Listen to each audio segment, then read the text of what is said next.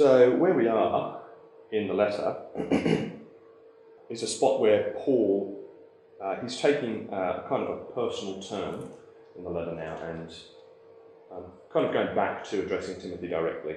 That's what we can see there in verse 14. You can sense the personal note in it. It's not speaking generally about the elders and the deacons, but he's turning and he's speaking right to Timothy and saying, although I hope to come to you soon, I'm writing to you with these instructions so that. And at this point, he gives us a pretty good window into why he's given the instructions that he has, and I think why he'll go on to give the instructions that he will do. It's so that people would know how to conduct themselves in God's household. And so I think Paul's first point here, or what he's getting at, or I think what is useful for us, is the importance of the church. He says, this is writing these things so you know how to conduct yourselves in God's house, which is the church of the living God. And that church is the pillar and foundation of the truth. The church has got a really important role. And straight off the bat, I just want to ask the question, do we see this? Do we see this about ourselves? But the life of the church, Paul can say, is the pillar and foundation of the truth. And we are God's house.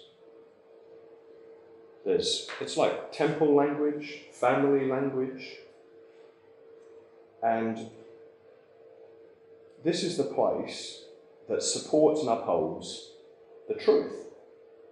Truth is here among us.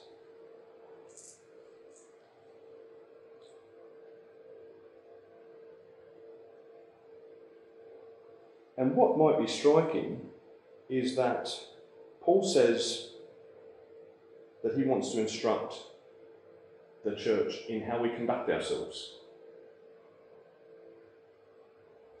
And I think the reason he does that is because I've said it before in previous sermons, is because the way that the church functions is a witness.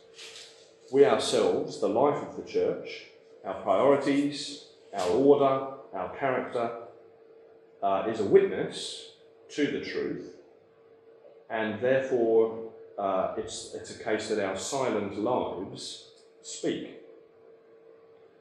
For example, priority of prayer shows our dependence on God, shows the sufficiency of God.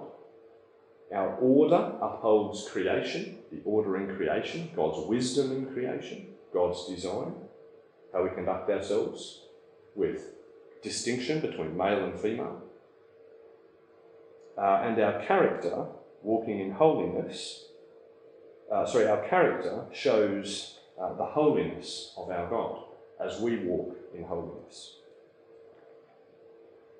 And the logic of what Paul's saying is that the whole of the Christian life and the way that we conduct ourselves is meant to adorn the gospel. It's a case that everything that we do is meant to be a way of saying, hallowed be your name, about Jesus.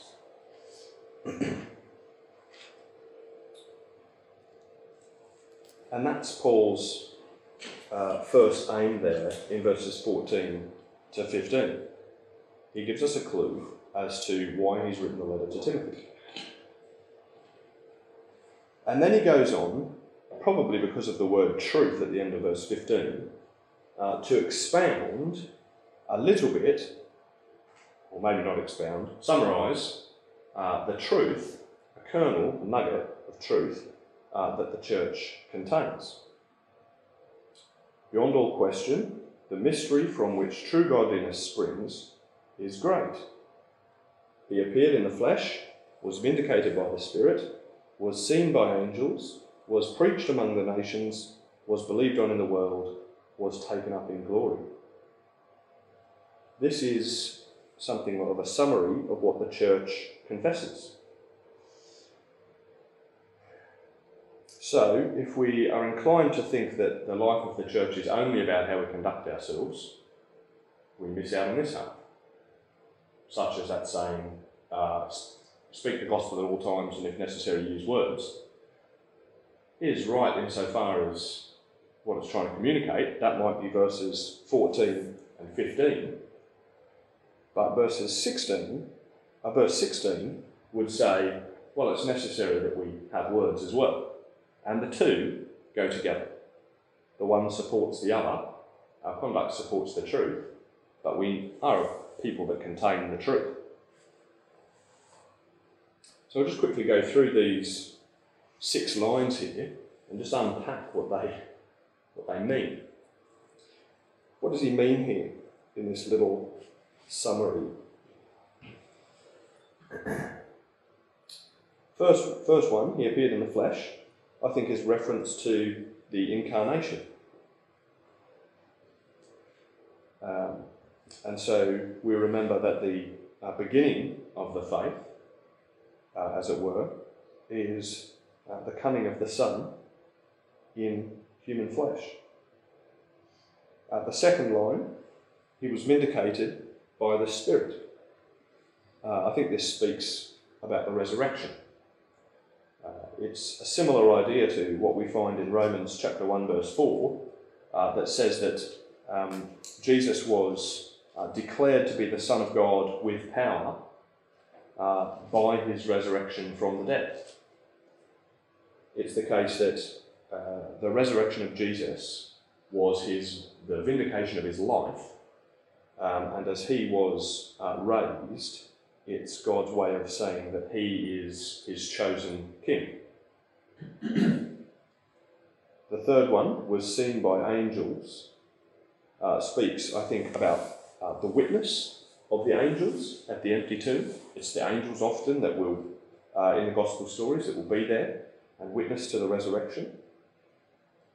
The fourth line was preached among the nations. I think this is capturing the fact that the gospel would go out to the Gentiles. So from the very beginning, God's plan has been that through Abraham, he would bless all the nations. And so that's why I think this is an important line to keep in here, was preached among the nations. It might seem a little bit odd that it says he was preached among the nations, because can Paul say that? He was preached among the nations. So early on in the life of the church, how many nations? How far did it go? I think he's saying a similar thing to what he says in Colossians chapter 1, when he says, in the same way the gospel is bearing fruit and growing throughout the whole world, just as it has been doing among you since the day you heard it and truly understood God's grace. Or, further down in chapter 1, verse 23, he says, if you continue in your faith, he says, this is the gospel that you heard and that has been proclaimed to every creature under heaven. And clearly Paul is not so silly as to think that every single creature under heaven has already heard the gospel, if what we mean by that is a one-to-one or sitting in an assembly and hearing the gospel preached. Rather, I think when it says that he was preached among the nations, there was a sufficient reality happening even in Jerusalem, that his resurrection, by his resurrection and by those early proclamations of Mary and then others saying that Jesus is risen, was the beginning, but sufficiently. The point is that it didn't have to cover the extent, it's that the reality has already started. And so that's why he can speak it this way. The fifth line was believed on in the world. captures the importance of faith in the confession.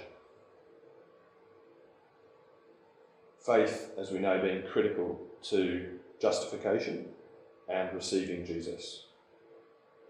And then the final line, he was taken up in glory. This, I think, is speaking about the ascension and the seating of Jesus at the right hand of the Father. So in Hebrews chapter 1, it can say, the Son is the radiance of God's glory and an exact representation of his being, sustaining all things by his powerful word. After he had provided purification for sins, that was on the earth, he sat down at the right hand of the Majesty in heaven. And as we know very well, that's the pattern of Jesus' life, that he was raised, but then that he ascended to take his place at the Father's right hand to rule from there. So as we step back from these 6 lines, this very short poem or whatever it is, creedal statement, we can immediately see that the mystery from which true godliness springs is centred, focused on Jesus. It's all about Jesus and about his story. Jesus is the picture of godliness. It also, as we can see from this little summary, really captures what Christians have believed and taught for so long. It's that shape. It begins with his coming down and taking on flesh. He appeared in the flesh. With his death, which is implied in the fact that he's been vindicated by the Spirit. So he comes from pre-incarnate down to taking on flesh, through the death and resurrection, to be seen in the world, preached, and these 2 components that are necessary for salvation, that people would hear, preach, and people would believe, and then he's ascended back to glory. So it's that U-shape of the life of Jesus. It's the confession, the mystery is centred on Jesus. It's got that U-shape. We can also notice the scope of the little statement. It starts with incarnation, ends with ascension. It has flesh and glory. It deals with heavenly beings and nations and the world. It's a very broad statement.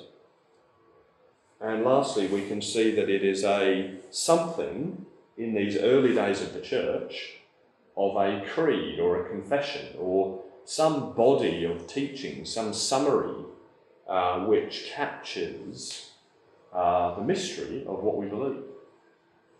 And I think there's a precedent there for us in writing doctrinal statements, in having summaries of the faith that we can get a handle on. And we could do well to think about why Paul has chosen these words. And I think I just want to come back to something I've already just said now, which is how Jesus-focused it is. He's really drawing attention to Jesus. It's about his life, his death, his resurrection, him being preached. It's about the extent of his rule and about him being in glory now. And long meditation on these realities would do us well. Or as Paul says, beyond all question, the mystery from which true godliness springs is great.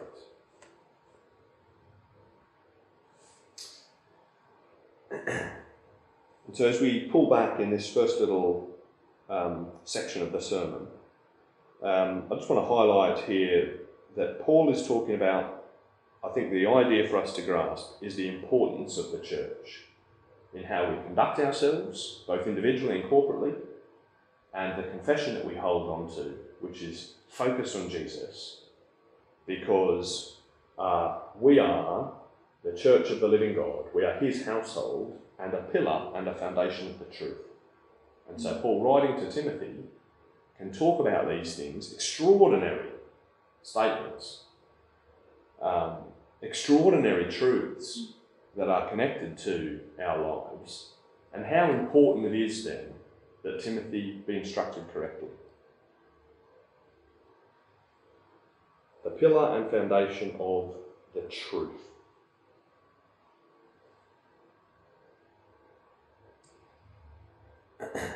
And needing to be told that is all the more important when we consider, second point, the danger to the church. That's where Paul goes there in verse 1 of chapter 4. He says, the Spirit clearly says that in later times some will abandon the faith and follow deceiving spirits. Where it says later times, we might be inclined to think that he had now in view. So, I guess the question is, later to what? Later to what he is then, so maybe where we are, or later to us? Is it still to come for us? I think the correct way to read it is based on a wider reading of the New Testament and Paul's understanding of the end times, is that Paul actually thinks that he's in the later times. That's where he is now.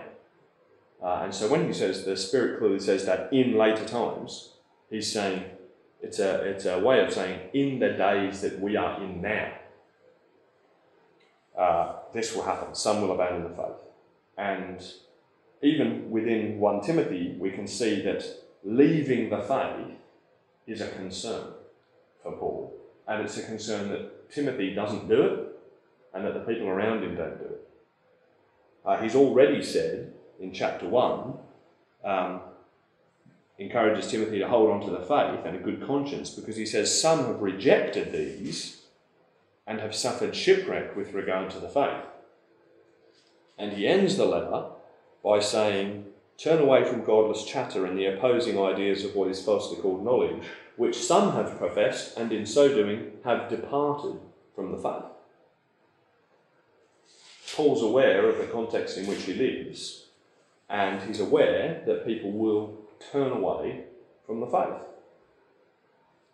When it says the Spirit clearly says, it could be that he's referring to the Old Testament and things that the Old Testament has spoken about the end times. It could be that he's picking up on what Jesus has already said in Matthew when he speaks about the love of many will grow cold. Or it could be that he is speaking with apostolic authority. I'm more inclined to the first two. And the way that it functions there is a warning to Timothy. I think that he's included in that. He needs to watch out for himself. He's told later on in chapter 4, at the end, watch your life and doctrine closely, persevere in them, because if you do, you will save both yourself and your hearers. It's important not just for the congregation, as though the some might be people that have already abandoned, people that he's taken care of, but as ministers we need to make sure that we ourselves, after preaching the gospel, actually enter the kingdom and not abandon the faith. So, we're in the last days. The Spirit has said some will abandon the faith. We need to sober up. And we get some clues as to what's going wrong. It says follow, abandon the faith and follow deceiving spirits. Now that word, if you're reading, if anybody's looking at it, but nobody is. If anybody on the recording is listening to an ESV, reading an ESV, you might see a different word. This word here appears in a couple of other places, and it's the idea of paying attention to. So it appeared earlier on when he says, at the beginning of the letter, he says not to chapter 1 verse 4, command certain people not to teach false doctrines any longer or to devote themselves to myths. You see? That's the same word there. Devote themselves. And he says, chapter 4, verse 13, he uses the same word here and says, until I come, devote yourself to the public reading of Scripture. And overall, in the letter of Timothy, you can either give yourself to and concentrate on and listen to myths, old wives' tales, genealogies, speculations, and they end up, that's dangerous when you start to do that. Or you can do what Paul's telling Timothy. Pay attention to the public reading of Scripture, to preaching and to teaching. And don't listen to those other things. And I guess what I'm saying here is there's a wrong heeding by these people. They're listening in the wrong direction, and what happens is their feet follow their ears. And the lesson for us, I think, is to consider for ourselves, what are we listening to? What are we giving ourselves to? What are we paying attention to, devoting to, following? Is it going to be something that is slowly drifting us away? Is it going to be something that's going to leading us down the wrong way? Or is it going to be something that's building us up in our faith?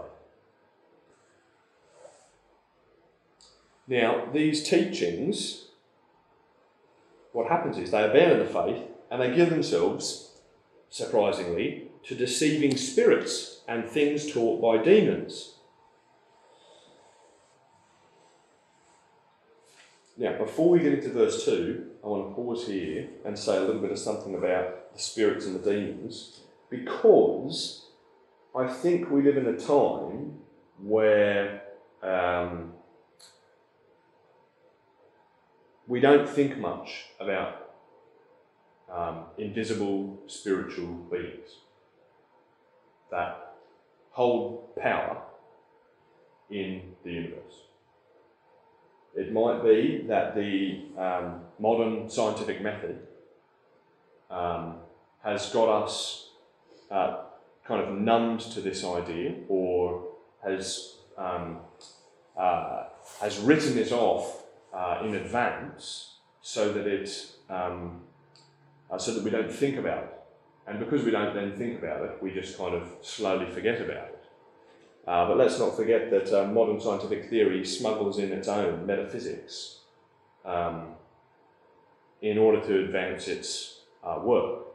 We can't escape having a view of what there is in the world, what exists in the world. And one of the things that exists in the world is deceiving spirits and demons. And they've got power in the world. The Bible actually says a lot about spiritual warfare. In Ephesians chapter 6, I'm just going to flick there so I get it accurate, say it accurately. He says, "Finally, be strong in the Lord and in his mighty power. Put on the full armour of God so that you can take your stand against the devil's schemes. For our struggle is not against flesh and blood, but against the rulers, against the authorities, against the powers of this dark world, and against the spiritual forces of evil in the heavenly realms." Right? And then he goes on, "Therefore, put on the whole armour of God and take up the sword of the Spirit. Take up the shield of faith with which you can extinguish all the flaming arrows of the evil one." Or 1 Peter chapter 5 verse 8, he talks about the devil prowling around like a roaring lion, seeking somebody that he can devour. We need to wake up to the reality of the spiritual warfare and the beings in the world that have influence over people's hearts and minds. Because it's not just the case that all that exists is matter and motion.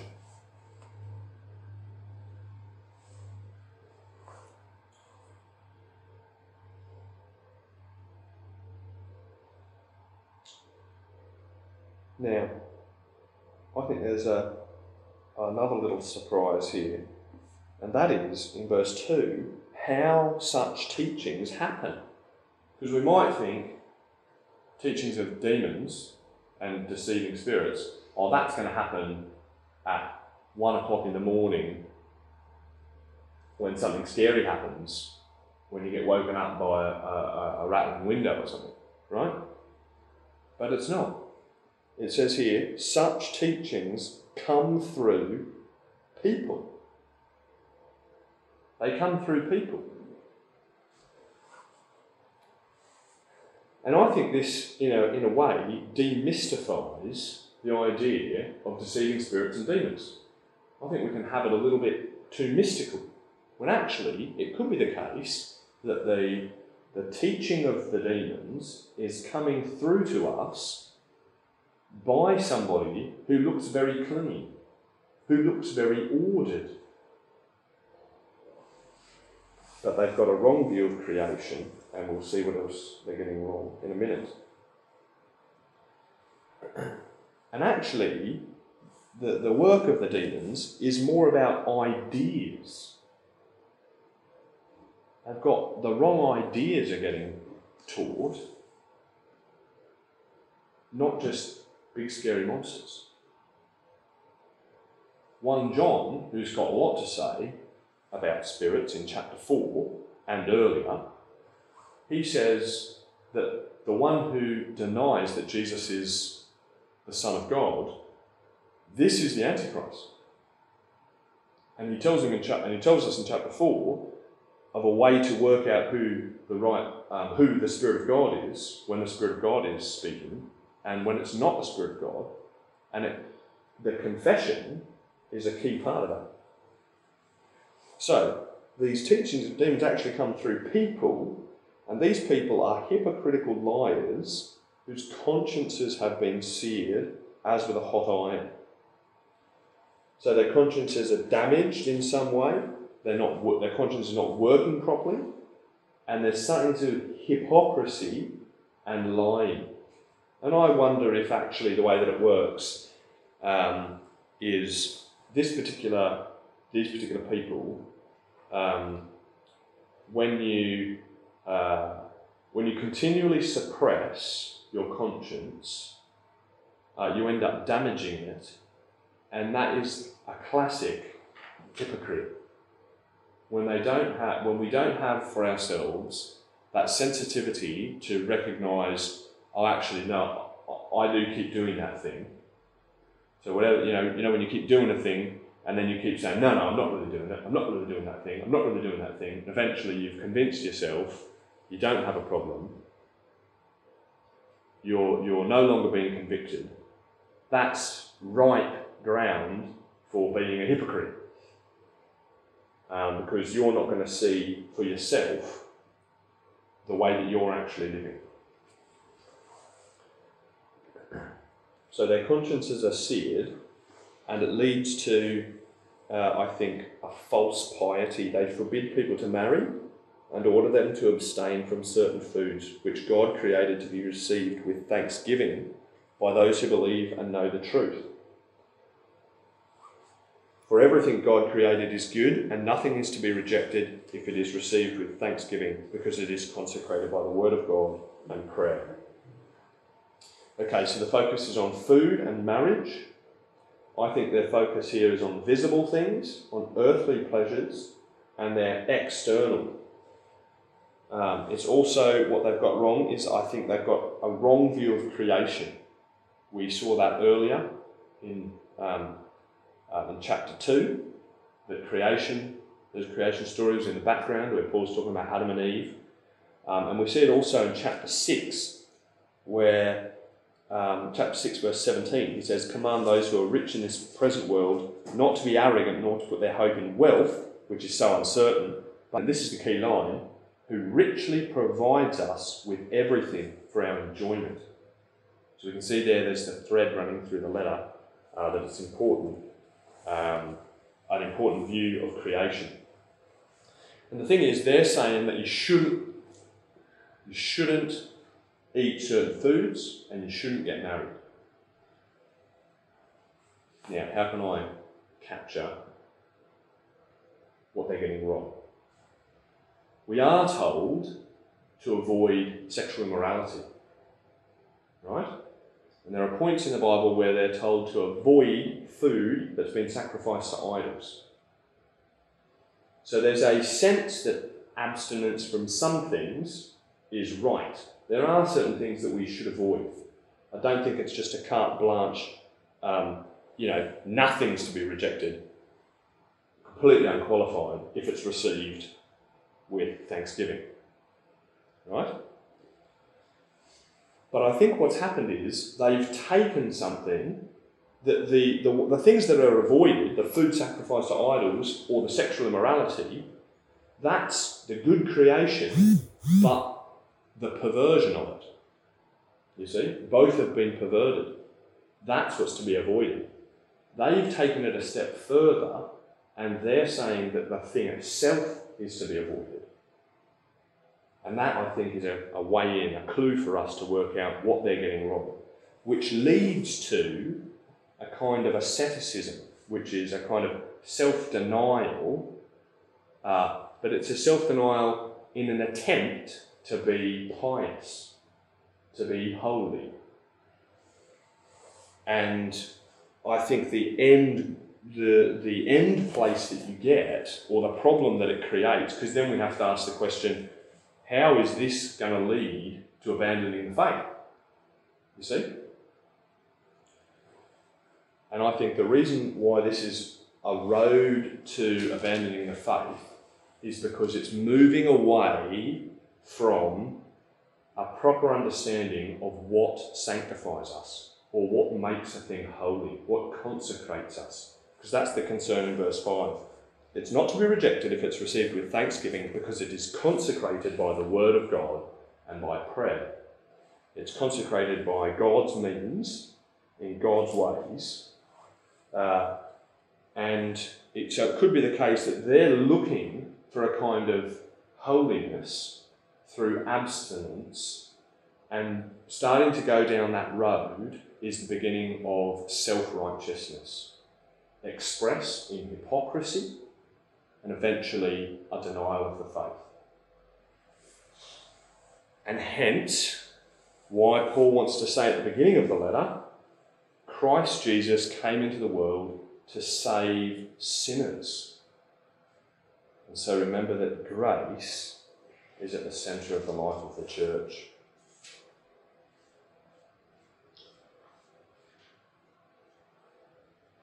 So this final point is there's a danger to the church.